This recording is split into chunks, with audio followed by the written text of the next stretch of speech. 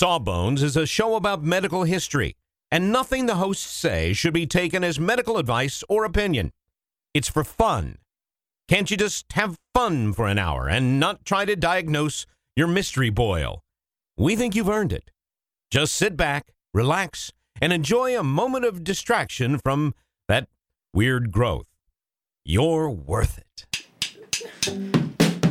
All right. Song is about some books. 1, 2, 1, 2, 3, 4.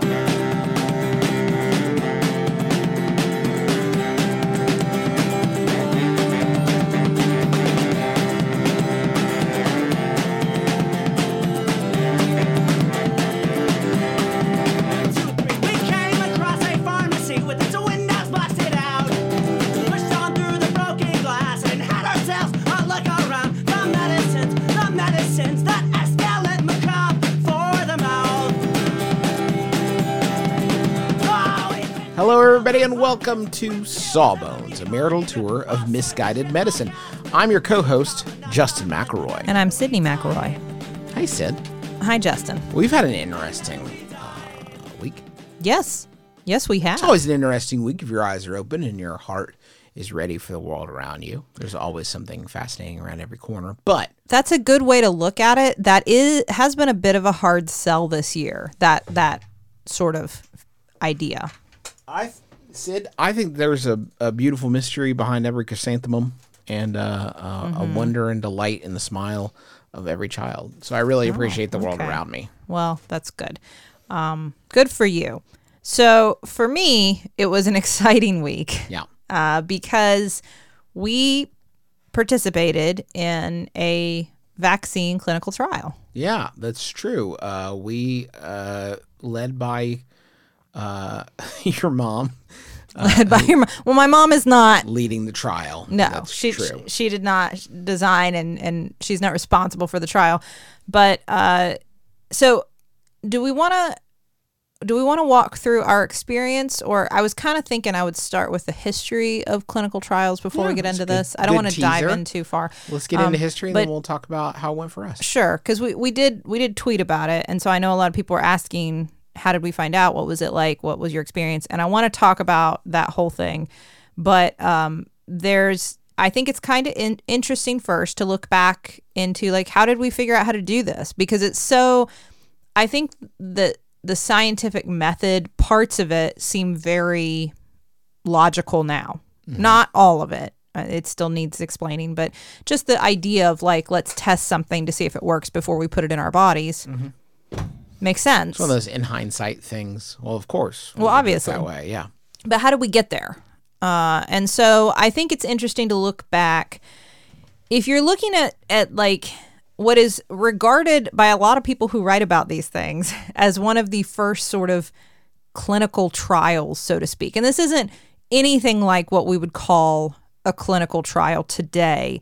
But a lot of people make references to a story from the Bible. Oh, really? Yes. In the book of Daniel. Bastion of science. Uh-huh.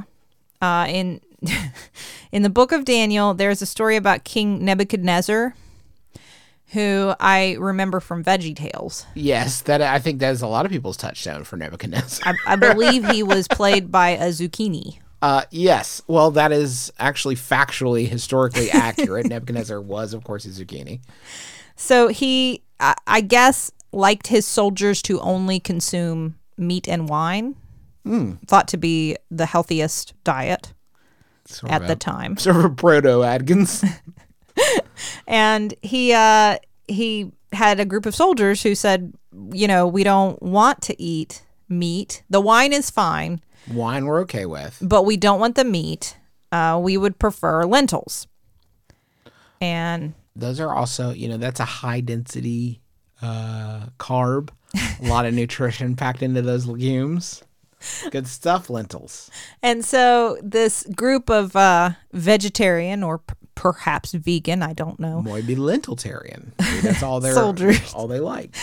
Stood up and said, we don't want to eat all this meat anymore. Maybe they realized, like, we don't feel so good when we got to do our soldiering after we've eaten a bunch of meat. Yeah.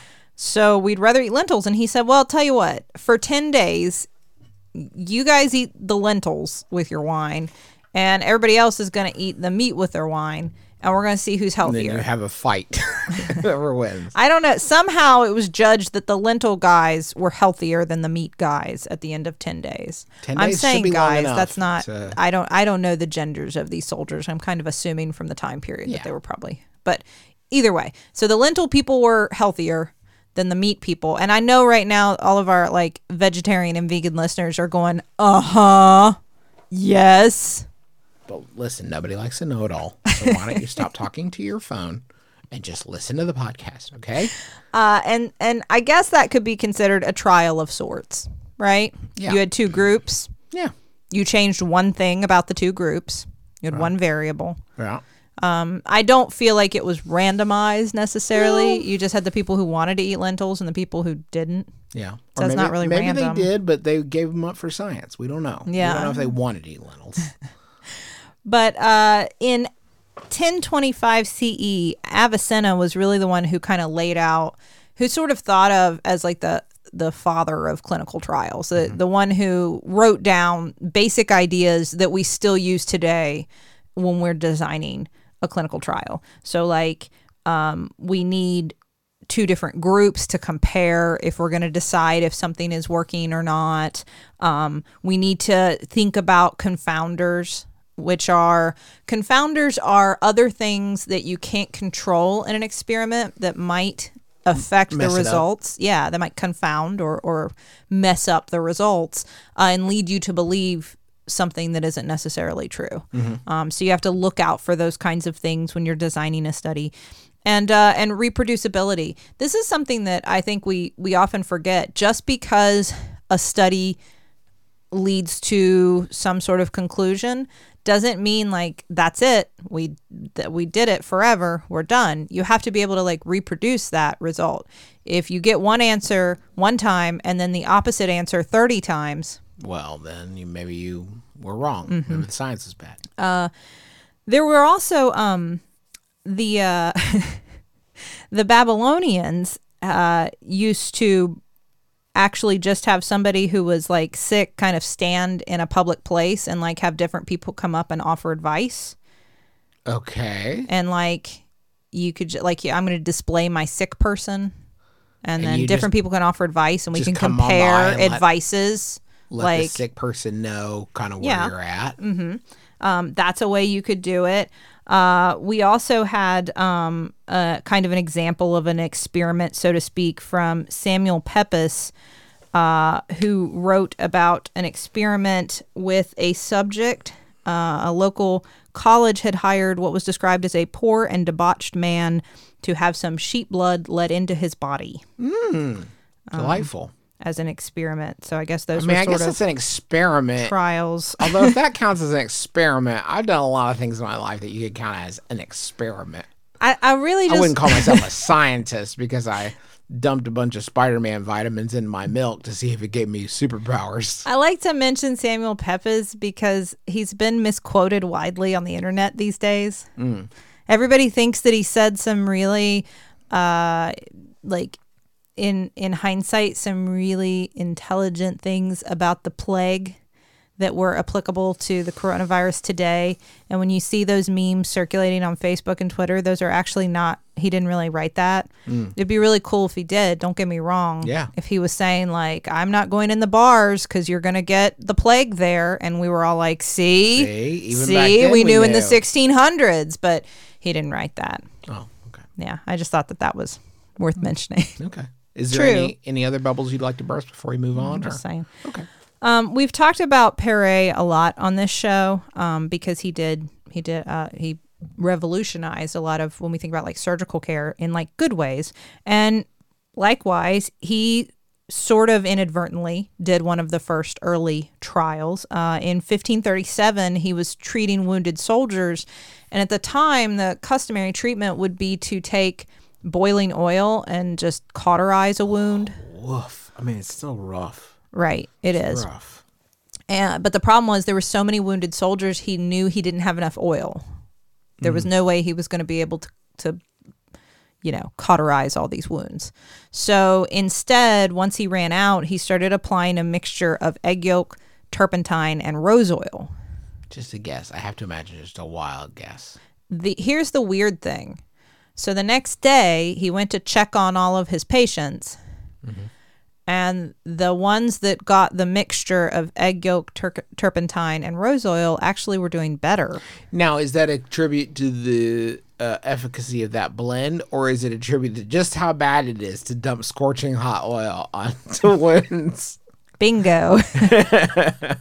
Yes. It's not that this is good. It's just the other one is so bad. But this actually, it was important because it changed his practice, and he talked about that. He wrote about that. Like, I saw it head to head. It wasn't better. Now, it probably led a lot of people to think that It was a rose good oil, mixture. turpentine, and egg yolk was a good mixture. But we've talked at length about scurvy and James Lind. We did a whole episode on it. So I don't want to rehash that whole experiment, but it has to be mentioned if we're going to talk about the history of like the development of clinical trials, because what James Lind did with scurvy really is one of the earliest examples of like intended, like I am trying to do a study. This is intentional. I am trying to set up like control groups and different variables. I'm trying to figure out what works best. And in 1747, he took 12 sailors who had scurvy, divided them up into 6 groups of 2, and gave each of the 6 groups a different treatment. So 2 sailors per group got either vinegar, this elixir that was like popular at the time, some seawater, some nutmeg, some cider, or oranges and lemons. And then, of course, the citrus fruits. That did it. Won out. That did it. You and I, laymen, know that. And that immediately fixed scurvy. No, it didn't. Actually, it was 50 years before that recommendation would be adopted and sailors would be issued lemon juice and then later lime juice because it was cheaper. Because it was really expensive. That's why. Did you know that? Really? It was just cost prohibitive. James Lind figured it out, and the British Navy was what do you like, want, a bunch of lemons? We don't. What are we made of lemons? That's basically what they said. Like, we can't. There's no point. Like, we can't do this. There's like 8 lemons right now. Because look at the calendar right now. There's like 8 lemons. Because of this, May 20th is International Clinical Trials Day. I didn't know that because of this. What I enjoyed is that as I was preparing this episode, I was reading about James Lind's trial, and Charlie came and asked me what I was reading about, and I explained it to her, and her reply was, "Can we act that out with our toys?" So you recreated this with who? I guess Peppa Pig families? Peppa Pig was in there, Minnie Mouse was in there, SpongeBob, Squidward, 2 dinosaur toys that I think we got from a fast food restaurant. Okay. All of her favorite characters were in the group that got oranges and lemons. Oh, that's nice. Yeah, you want that. And then the ones she didn't like as much didn't get the good R.I.P. stuff. generic dinosaurs. Sorry, you couldn't. Yep. You guys got scurvy. Josh from Blue's Clues was James Lind in this. Oh, Yeah, it was solving a mystery. He was. Piecing together the puzzle. I love it. Yeah, it was Works. a weird thing for her to want to act out, but I'm not gonna lie, I was proud. Yeah. So in the late 1700s and early 1800s, the next big thing that was like a step forward for the idea of a trial of a regimented way of testing a therapeutic was placebo. Placebo was originally something that you would give a patient not necessarily to make them better, but just to make them happy That's nice. about it. Yeah.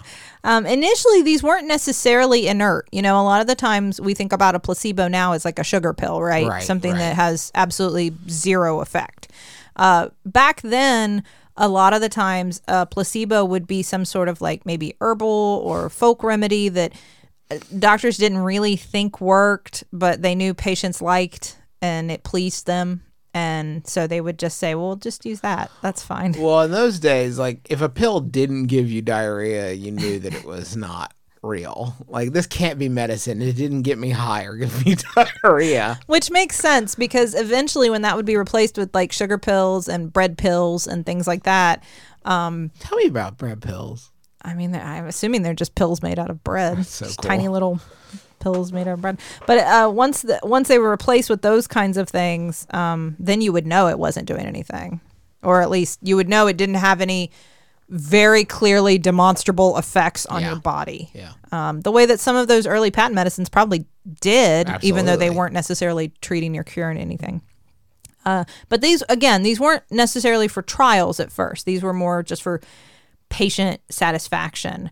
In 1863, a Dr. Austin Flint kind of did a study using one of these herbal treatments as a placebo for rheumatism, and then used an established, like what he believed to be the real treatment in hospitalized patients. And this was the first time when people went, "Ooh, hey, well, we could do this in studies." Like, that's where this placebo stuff, that's where this business could be really helpful, other than just like patient satisfaction scores. We could do it to learn something. Was the idea with placebos not using like fake placebos? Was it the idea of like, well, we want to do something for them, even if it's not the medicine? Like it was less scientific and more, well, I guess it's still scientific, but it's like, well, we want to help them in some way, maybe. Before they were used in trials, placebos were very much, it was not a bad thing for a doctor to be giving you something that they didn't know would work, because our idea of what we knew would work was so different. I mean, what you're really talking about is this idea that if the patient seems pleased with the treatment they've received, you've done a good job, which is very customer-focused medical care. And that's a very different goal than I want something that I know works for the condition that this patient has. And so if you gave somebody a placebo and then they, a week later told you that they felt great and they told other friends about it and they're back to work or whatever, then good. Yeah. Then you did it, So it wasn't so necessarily tied to like, is it real? Is it real though, honey? Is it real? I don't know. I mean, if you're patient, is it real? Yeah. The mind-body link. You and I don't see eye to eye on this, but No. Well, I'm an empiricist. This is the conversation. I believe that the mind has incredible power to heal the body. So if your mind believes something is real, then you still are getting a practical benefit. It's just a difference of opinion.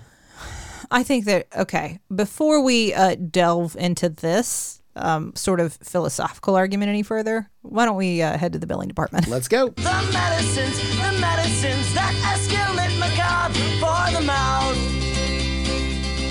We have just started rehearsing for the summer theater. That's right. Summer starts in March around these parts, and that means we don't have much time at all in the evenings to make dinner.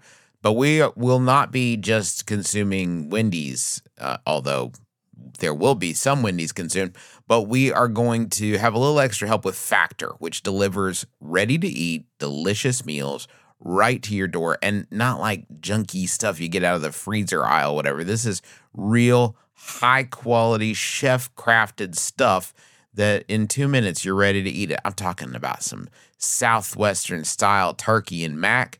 I think this week I'm going to be enjoying a shredded chicken taco bowl is part of my plan. But they got like fancy stuff. Listen to this. Where are you going to get this?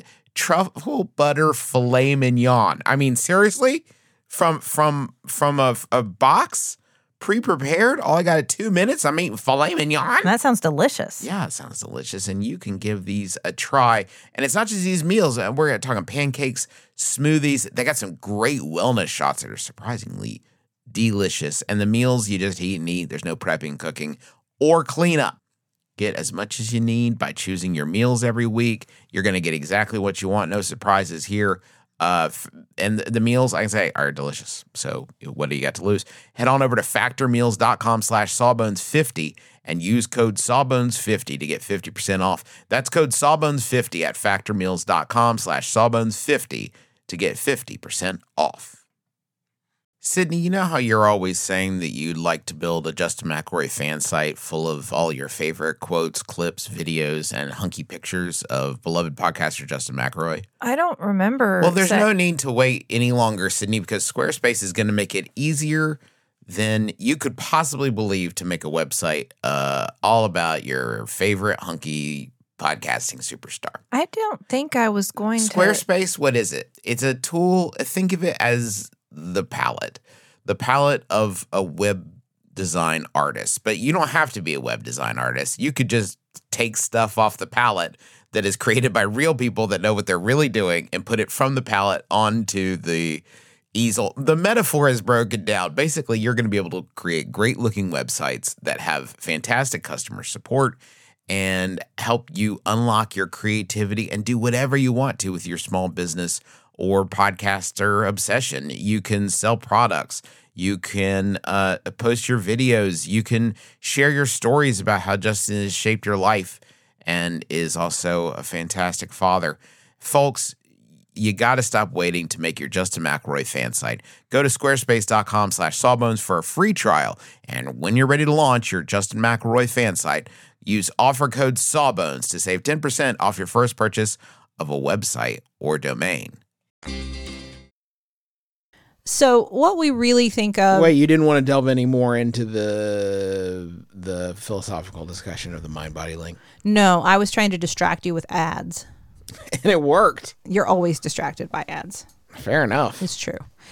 So in the 1900s is really when we see like at the same time that governments were figuring out how to regulate medicines and drugs and all that kind of stuff, we were figuring out how to test them more rigorously, right? Right. So not much sense in regulating them if you can't actually tell if they're working or not. Well, and I mean, initially there were just like councils set up by like the American Medical Association where like a bunch of experts just went, we think this works, but that doesn't. So anyway, there it is. We're going to lunch. In 1943, the Medical Research Council of the UK did an actual double-blind, randomized controlled trial with a drug called Patulin that was used for colds. And they enrolled over 1,000 British people in it. They gave them either placebo or Patulin. It didn't show that the drug worked, but it was a really good design. I'm sure that was cold comfort to Patulin. And in 1947, that was built upon with streptomycin. So there was a huge study that was designed in 1947 to see if streptomycin would be a useful medication for tuberculosis.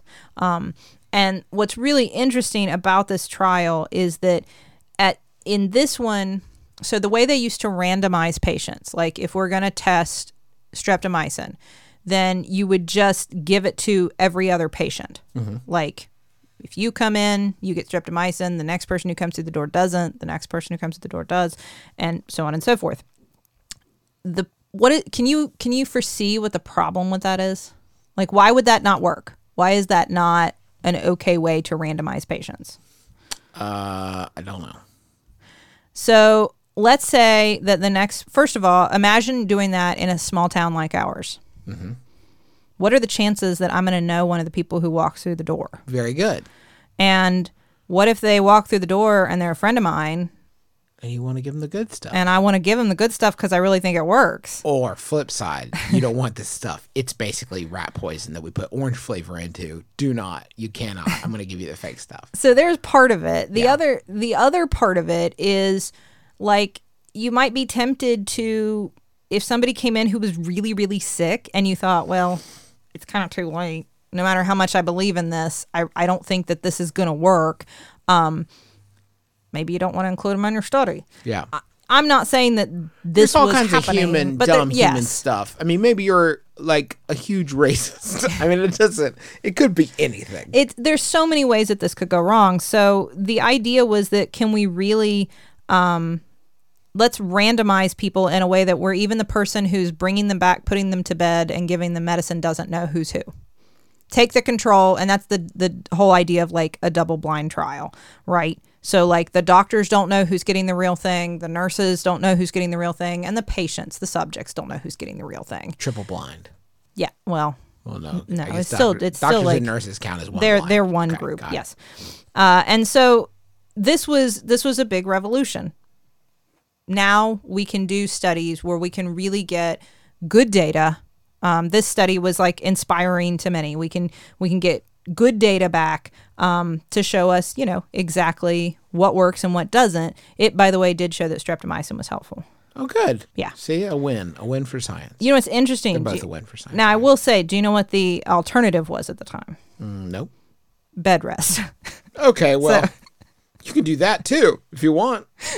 So, and I should say, Austin Bradford Hill was the one who designed this study. He was a statistician, and he was famous for this. He is known as one of the early, scientists, statisticians who really got this stuff and was able to put it all together. Congratulations to him. And throughout the 1900s, you start to see the protocols. Okay, so now we know how to do it, but how should we regulate this stuff? You can kind of imagine what sort of events drove tighter controls. First, after World War II and the Holocaust, Sure. There were a lot more regulations put in place as to you have to tell people they're in trials and they have to agree to be in them. Yeah. And you can't just... You have to let them out if they don't want to be in the trial. And also you can't just experiment with anything on anybody for any reason. You have to have reasons. Why do you think this works for this and that kind of thing? Right. We don't, because otherwise you just harm people, right? Tuskegee is another good example of after that came to light it's unethical to have a treatment for something and not give it to people just so you can observe the natural history of a disease. Yeah. Yes, that is. And so things like that evolved into the concept of informed consent. Do you know that? I use that term because I use it all the time. Do you know what that means, informed consent? I mean, I got the idea, but maybe... That is for a layperson, it makes sense. In the medical world, that concept of informed consent is incredibly important. And I think it is more than just its words. Obviously, before I do a procedure or give you a medicine or whatever, you give me consent. I ask, do you want it or not? Right. And you say yes or no. The informed part is hugely powerful because I have to make sure that I feel confident that you understood why I think it's a good idea for you, why someone else might not think it's a good idea, Right. what are the risks, The what idea are that the I'm okaying benefits. it, but also you know that I know exactly what that means, what my acquiescence means. And it can sound very simplistic, but it really is. I mean, you can spend if you're good at your job, this will take you a long time sometimes. I mean, sometimes really easy, right? You have strep throat, here's the antibiotic for it. If you don't take it, here's what happens. If you do take it, you'll get better. Yeah. Sometimes it's really straightforward, but informed consent sometimes is not that straightforward and takes a lot more time to really make sure that you and the patient are on the same page. So that concept took a long time to evolve alongside the idea of it. In the U.S., as I mentioned, initially evidence-based medicine was guided by the American Medical Association, the AMA, and the FDA. They kind of moved from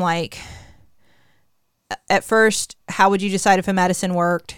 Well, a doctor just said it did, to these pooled observational kind of studies where let's get different doctors from all over and all of their opinions and come up with a consensus. Mm-hmm.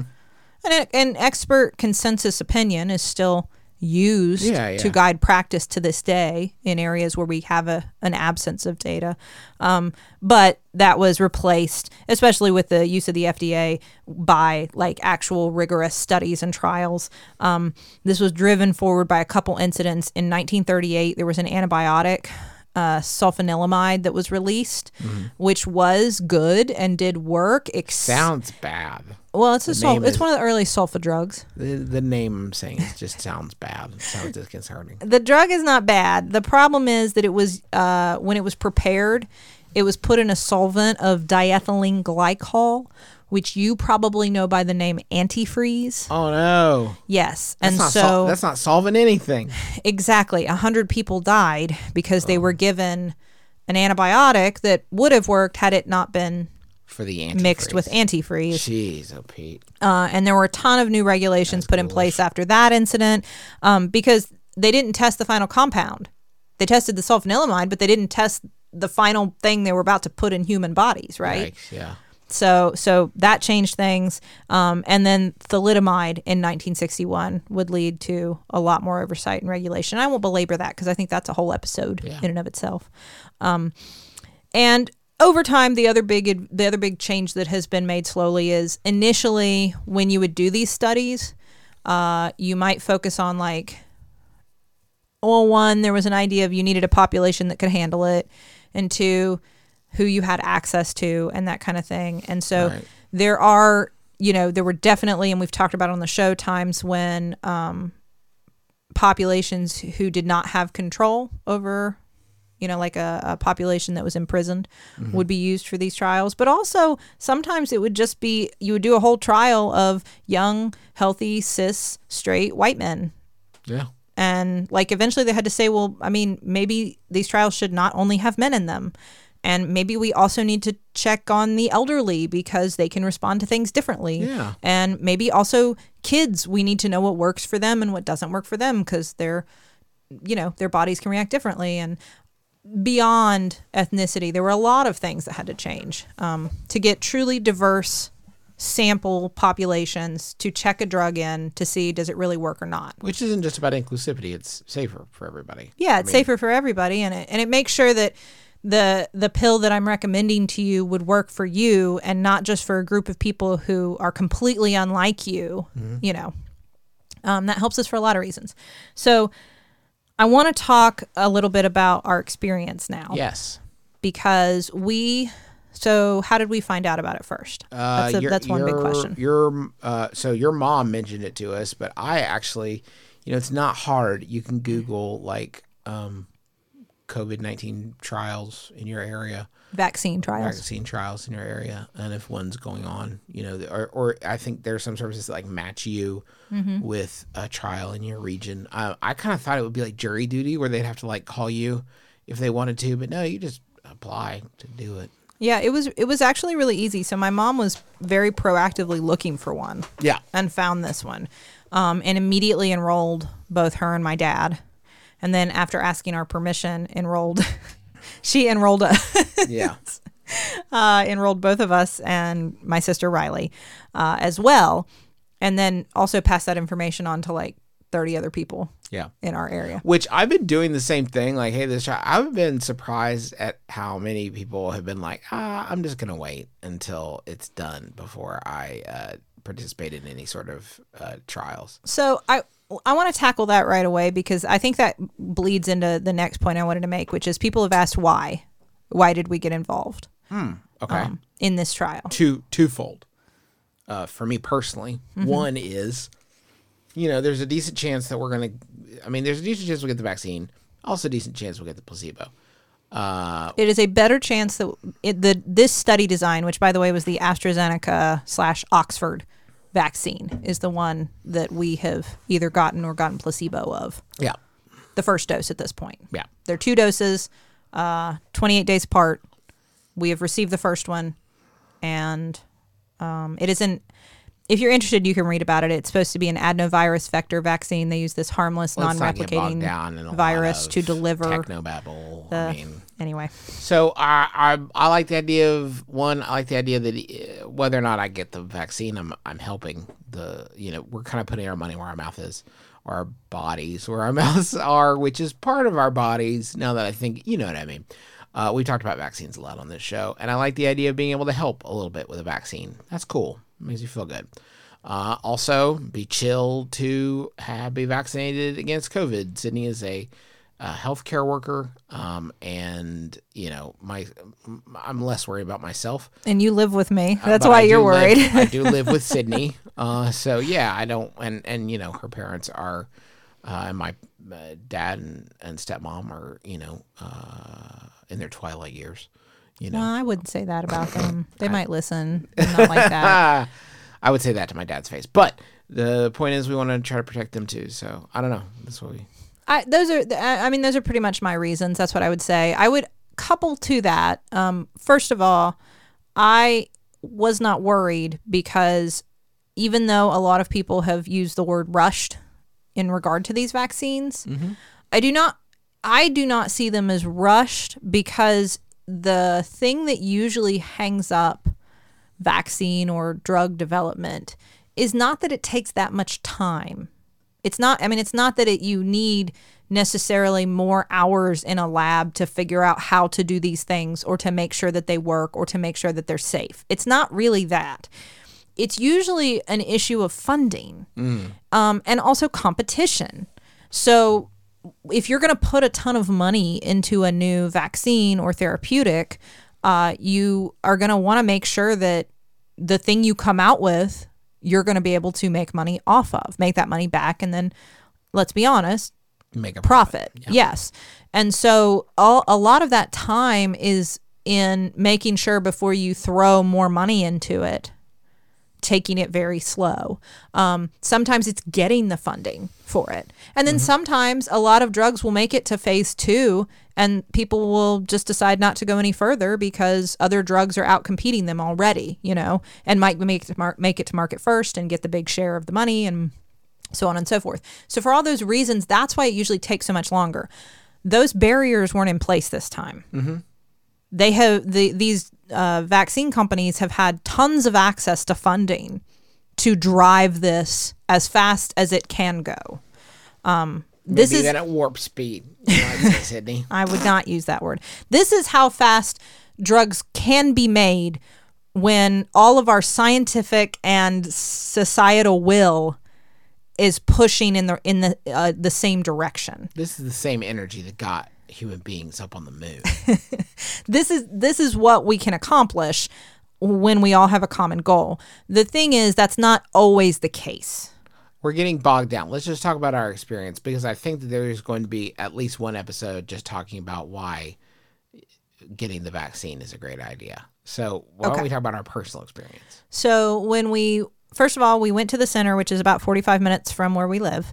It was in a doctor's office. I think a lot of doctors can apply to have these trials at their facility. And so this was in like an outpatient office. We went to the waiting room, which was nicely laid out and socially distanced with like chairs and signs.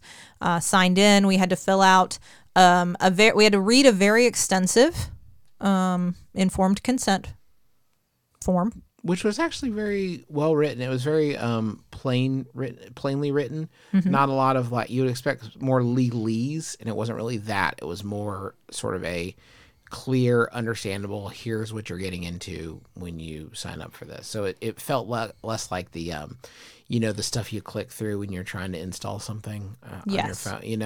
It was not that. I thought it was very well done, and it asked the questions exactly: why would I do this? Why would I not do this? What are the risks to it? What are the risks of the procedures that are around it? Because they do have to draw your blood first. They do store your blood somewhere. All those different things were very explicitly explained, and you had to check that you understood every single page before you could move on. It even had a thing where if you hit to go to the next one too quickly, it'd be like, you didn't really take your time with that. Do you want to take another look and see? It recorded how long you spent on each page. Yeah. So once you read all of that, if you were in agreement, you signed it, you turned all that in, and then we were called back first for basically an H&P, a history and physical. So a doctor came in and asked a ton of questions about my health history, my current symptoms, wanted to establish that I was at risk for getting coronavirus. Yeah. What were my risk factors for actually, getting the disease, which as a healthcare worker, that was pretty much it. But because if you never leave the house and you'll never be exposed, we won't know if the vaccine really worked or if you just never encountered it. Yeah, right. Which is always a possibility, but you want at least some risk for your subjects. They had me take a pregnancy test to ensure that I was not pregnant. Anyone of childbearing age was expected to do so. And then they drew blood. Not the most pleasant, but it was fine. That was fine. Fine. It did not bother me. I didn't look, and I was a big tough guy. So. Part of it was for a genetic study that they were doing in conjunction with this, and then I believe part of it is to check for antibodies ahead of time. But they don't condition what you get on that because they can't get the results that fast. It's all in one visit. And then once they had done all that, and a very brief physical exam. Yeah, not much of anything to write home about. Yes, very, very minimal. And after that, they came in and I rolled up my sleeve and they administered something, either a saline injection or the vaccine itself. So let's talk about the reactions that we've had in our cloister of people. So immediately I had a little bit of redness and a little bit of swelling and warmth at the injection site. Nothing painful. I didn't feel anything, but you could see it on examination. I think I was the only one who had an injection site reaction on that first day. Nothing else. I felt fine. Yeah. No. The next day, I had some swelling and some soreness at the injection site. As did Riley, and a little bit of a red circle at the injection site. My arm was sore the following day. Again, about what I would expect with other vaccines I've received, things like the flu shot or a Tdap or something like that. I had some symptoms. I did have a headache. I had some body aches. And I never had a fever that I recorded, but I felt like some subjective, like chills and sweats and that kind of thing. Your mom had a similar reaction. My mom had a similar reaction. Riley had a similar reaction. So maybe it's genetic. Who knows? I don't know. You did not. You just felt a little tired. A little run down. Not too bad. Of course, that could be, honestly, it's the worst symptom to try to distinguish between psychosomatic and not, because it could very well have just been that I was just tired. Like, that is entirely possible. A little bit of nausea, too. We all had a little bit of nausea. My dad felt nothing. Yeah. Nothing. Not a single of any of the things I've mentioned did my dad feel. Now, as to who got it and who didn't, we don't know. Yeah, no clue. What we do is we go back in 28 days. We get our second, whatever, placebo or vaccine. And then my understanding is after at least 2 weeks after that, there is some period of time after that, we will be made aware of what we got. And at that point, the other thing that they did say, and also they will be drawing antibodies periodically as we move forward to look to see if we're creating antibodies. We're also going to have to keep going for the next 2 years or so. Yes. They're going to keep checking up on us, and we're going to continue to be participating in this study. So it's not just a quick and easy way to get a vaccine. It's going to be frequent drives up to Charleston for quite some time. It's not that frequent. It's not that bad, and we may have gotten the vaccine, so it's worth it. And we're furthering science. That's the real exciting part. That's the big thing. Of course, they'll be looking to see if any of us get coronavirus. We're supposed to report immediately if we have any symptoms, so that they can find out. And they also, in addition to continuing to measure our antibodies, they are following up on like symptoms and side effects and that kind of thing. That's the other thing they are checking for. So they'll be calling us, a week from when we got it. So in a few days to find out how we're doing. Yeah, there's been I've gotten some email. I don't know if you've been getting emails about like asking me to log my symptoms. Yeah, there's like an app to check things on. And I should mention all the symptoms we had were gone within like 2 days. Yeah, fine. I would call them mild, and I would say that I would do it again if that means I got the real deal. I would happily go for it again. It was no worse than what I've ever seen from any other common vaccine. One thing that I think is important to know, they made it clear that if at any point a vaccine became available to us, was approved and available other than this vaccine, then they would tell us which one we got to allow us the possibility to get that vaccine. So we are in the AstraZeneca trial. If at some point we had the opportunity to get the Moderna vaccine or the Pfizer vaccine, we could ask the people of our trial, like, hey, do we have the real thing? Because if not, I'm going to go get at this. Yes, and ethically they have to tell us at that point. They've made that very clear. Which I'm clear. assuming would bump you out of the trial, right? Like it would. Be part of the study anymore. Yeah, you'd be removed from the study. And that you can leave the study at any point. They make that very clear. And I just want to one quick note. One, a lot of people ask why are there placebos in vaccine trials?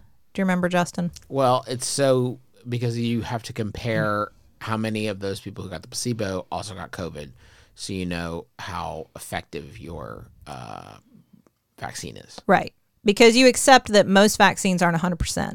So somebody's going to get COVID. And if you didn't have a control group, what do you compare those numbers to? Right. The other thing is, I do want to make a note. A lot of times when we talk about the hesitancy of trying a new drug or therapeutic or vaccine, a lot of people point this out. That's a very valid concern.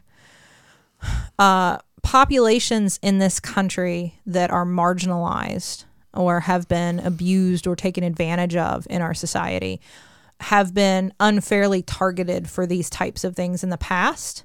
And there is still a lot of hesitancy when it comes to trying an unproven, drug or vaccine or whatever among maybe members of the Black community or people of color and indigenous people. And I think all of that is understandable and valid and deserves the time and attention to how do we overcome that together? How do we work together to make sure that people feel very comfortable that the thing they're receiving is not, we're not using it experimentally on you because you're in a marginalized population. I always want to give voice to that because sometimes we're so easy to dismiss, like, why would you be worried? Why would you be concerned? Makes perfect and sense. We've talked about things like Tuskegee on this show before. Well, why do you think people would be concerned? Yeah, there's not a great track record there. Yeah, especially when it comes to the United States government and especially with the current administration. I can understand why people have hesitancies or fears, but I am going to tell you that Donald Trump has nothing to do with the production of any of these vaccines. He's not in a lab. He may claim in the coming weeks. He's not working with test tubes or beakers or pipettes or petri dishes. He wouldn't know how. The scientists who are making these vaccines know what they're doing. The science is solid. The numbers are good. I am not worried about the stuff I've seen so far about the AstraZeneca vaccine. It didn't give me pause. Put it right in our veins, baby. The fact that it is shelf stable, or the fact that it is refrigerated, and as opposed to having to be kept in a deep freeze, will be a big plus for like rural communities like ours, for sure, and other parts of the world where a deep freeze vaccine would be very difficult logistically. All these vaccines are needed, and let me just say, I would have gotten any of them. Yeah, sure. Whatever trial I could have enrolled in, I would have. I'm not going to enroll in multiple. That would be bad. Except for the Mountain Dew one. I'm not even sure that's a vaccine at this point. I mean, it's made by Mountain Dew. What do they know about vaccines? I don't think they're making a vaccine. Though. I assumed they would be. But actually, I might have misread that headline now that I think about it. The Mountain Dew COVID Red. So. No, but I would, if it is something you're interested in, look in your area. There might be a trial near you. Maybe a little late at this point, but hey, go for it. They're still doing phase 3 trials, and there are other vaccines coming. These ones we've mentioned are the ones that they've talked about because they're furthest along. There are other vaccines still being trialed and they're working on. It's going to take a lot of vaccines to protect everybody, and it's going to take a lot of time to convince everybody that we need these vaccines. You should get them. They are safe. They are effective. And not to be a all doom and gloom, but it is not easy to tell when you will be able to easily get a vaccine of your own. So, if you are open to this, it might be worth exploring. And you're doing your part for science. If you can do it, if you feel comfortable, and if you are of a health that you can do so, this may be a good thing for you. Thank you so much for listening to our program. We hope you've learned a little something. Hope you enjoy yourself. I want to ask you right now, if you would be so kind, head on over to bit.ly/Sawbones paperback. That's right. The Sawbones book is back, and it is in beautiful paper. I mean, it's always been paper, but this is really great paper. December 29th, this new edition will be released. And yes, it has new content. We did some stuff about quarantines and the like. Relevant to today's world. Relevant to today. New illustrations by Sydney sibling Taylor Smurl. And it's great. And it would mean a lot to us if you would be so kind as to go pre-order that. bit.ly/Sawbones paperback. And, it'll be out December 29th. So maybe you leave a little picture under the tree. It's like, I got you this book. It'll be here soon. It's a beautiful gift. And New Year's is just around the corner. So what better way to start? Anyway, you get the idea. bit.ly/Sawbones book. Sawbones paperback. Thank you so much to the taxpayers for these Their Song Medicines as the intro and outro of our program. And thanks to you, Sid. Thank you. For listening. That is going to do it for us for this week. So until next time, my name is Justin McElroy. I'm Sydney McElroy. And as always, don't drill a hole in your head.